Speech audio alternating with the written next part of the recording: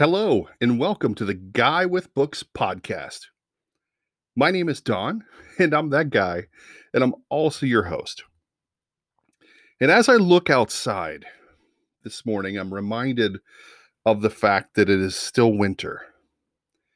We had a nice snow last night here in central Pennsylvania, and this morning there's a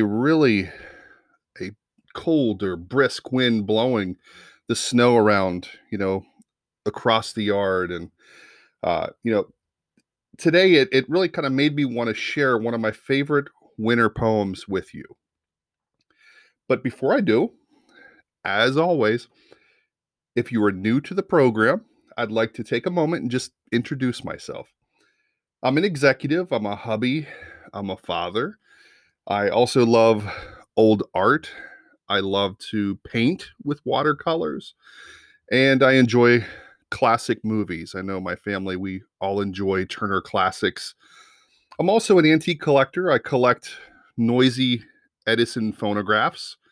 And in honor of the inauguration yesterday, I actually pulled out the old wax cylinder of Theodore Roosevelt. I think it's number 3708 for wax cylinders.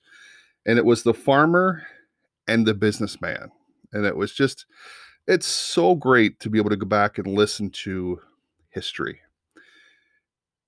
And I also collect those hard to see tintype photos, like the ones that show like the Civil War soldiers. And lastly, I collect old cameras. I have a number of them, from movie camera as well as a few just old regular cameras. So I really love the nostalgia, the history of it all. Well, as you know, if you've listened to the podcast here in the past, I also collect old books from the 1800s and early 1900s. And I have a bookstore on Instagram. Well, when looking through my shelves today and reflecting on winter, W.H. Davies popped in my mind. And so I wanted to take a moment and just share a little about Davies' life. Despite living a significant part of his life without a home, W.H. Davies was one of the most popular poets of his time. He was born in Newport, Wales in 1871. He was the son of an iron worker, and Davies lost his father when he was 3 years old and subsequently went to live with his grandparents. He was a troublesome, rambunctious child. He attended temple school, but getting himself arrested with some of his classmates for stealing handbags.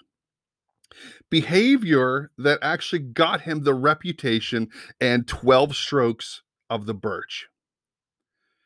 Davies wrote his first poem, Death, when he was just 14 years old, which was prompted by the moment he was asked to sit with his grandfather who was dying at the home. He went to work at a very early age, first for an ironmonger and then as a frame maker, for which he was supposed to undertake a long-term apprenticeship. The difficulty of his youth followed him into work life, and though he found all of this, nearly impossible to really kind of sit down and live, you know, his grandmother wanted him to stay and to live his life, but determined to go to America, he left his apprenticeship and he began to take casual jobs, anything he could. And he was crossing the Atlantic Ocean several times over the next 5 years. He lived largely as a tramp, interesting enough. Or I guess you want to say he was one of the first hobo poets. And he was taking casual work when he could get it, but generally he was begging and, opting to spend time in jail in Michigan to avoid the cold winter.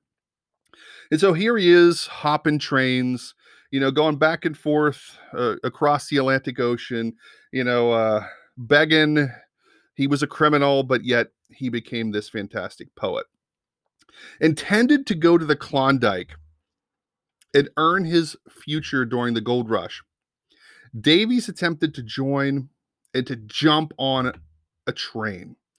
However, it didn't work out as well as he had planned. He lost his footing and he fell. And this resulted in an injury that meant that his leg had to be amputated. And this was a major turning point in his life in more than one way. Many observers suggest that it was this very incident, above all others, that led him to become a working poet.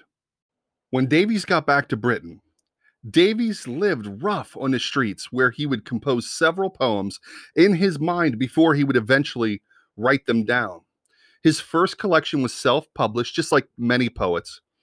The Soul's Destroyer marked a change in his fortune, and he would often individually post copies of the book to people that he handpicked from a who's who.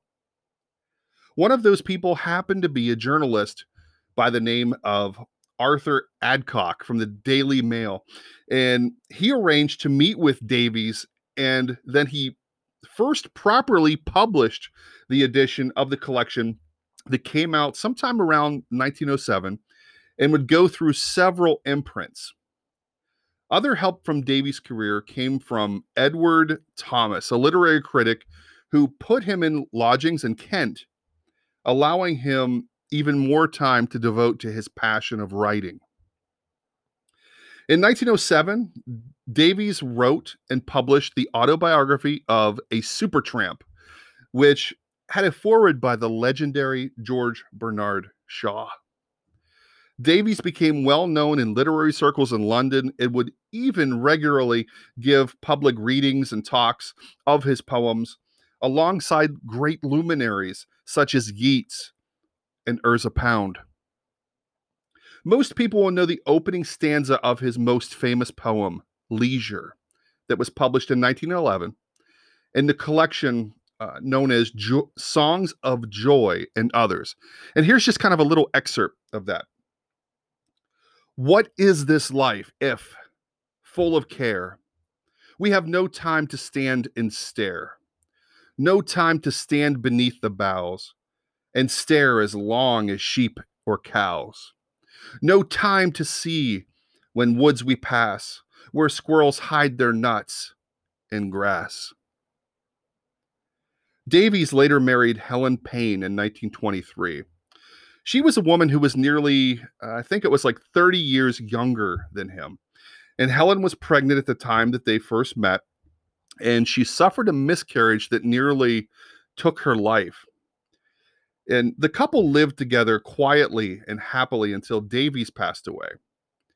And, Davies suffered from ill health most of his life. And I think it all goes back to that train accident where he fell off and he couldn't catch his footing.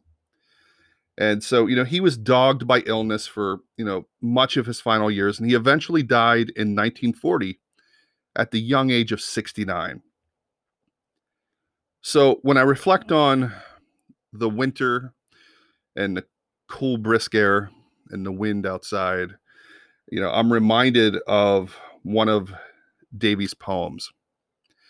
And so I'm going to take a sip of this Earl Grey tea, and I'm going to share with you one of my favorites. So sit back, relax, and enjoy. Winter's Beauty by W.H. Davies.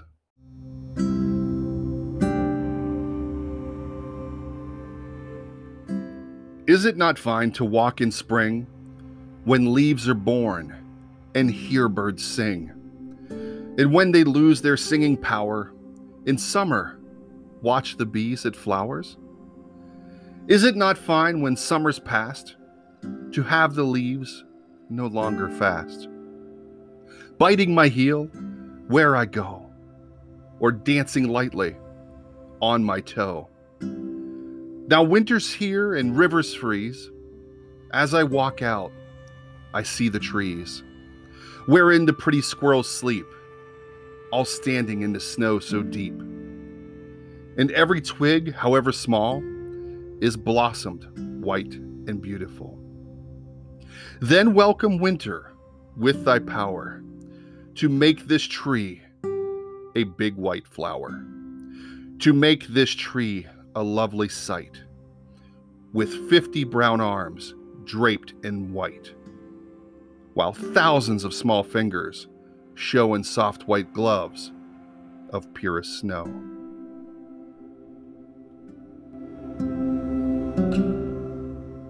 While reading this poem, I'm thinking about, in my mind, this beautiful white snow-covered tree with a beautiful sky.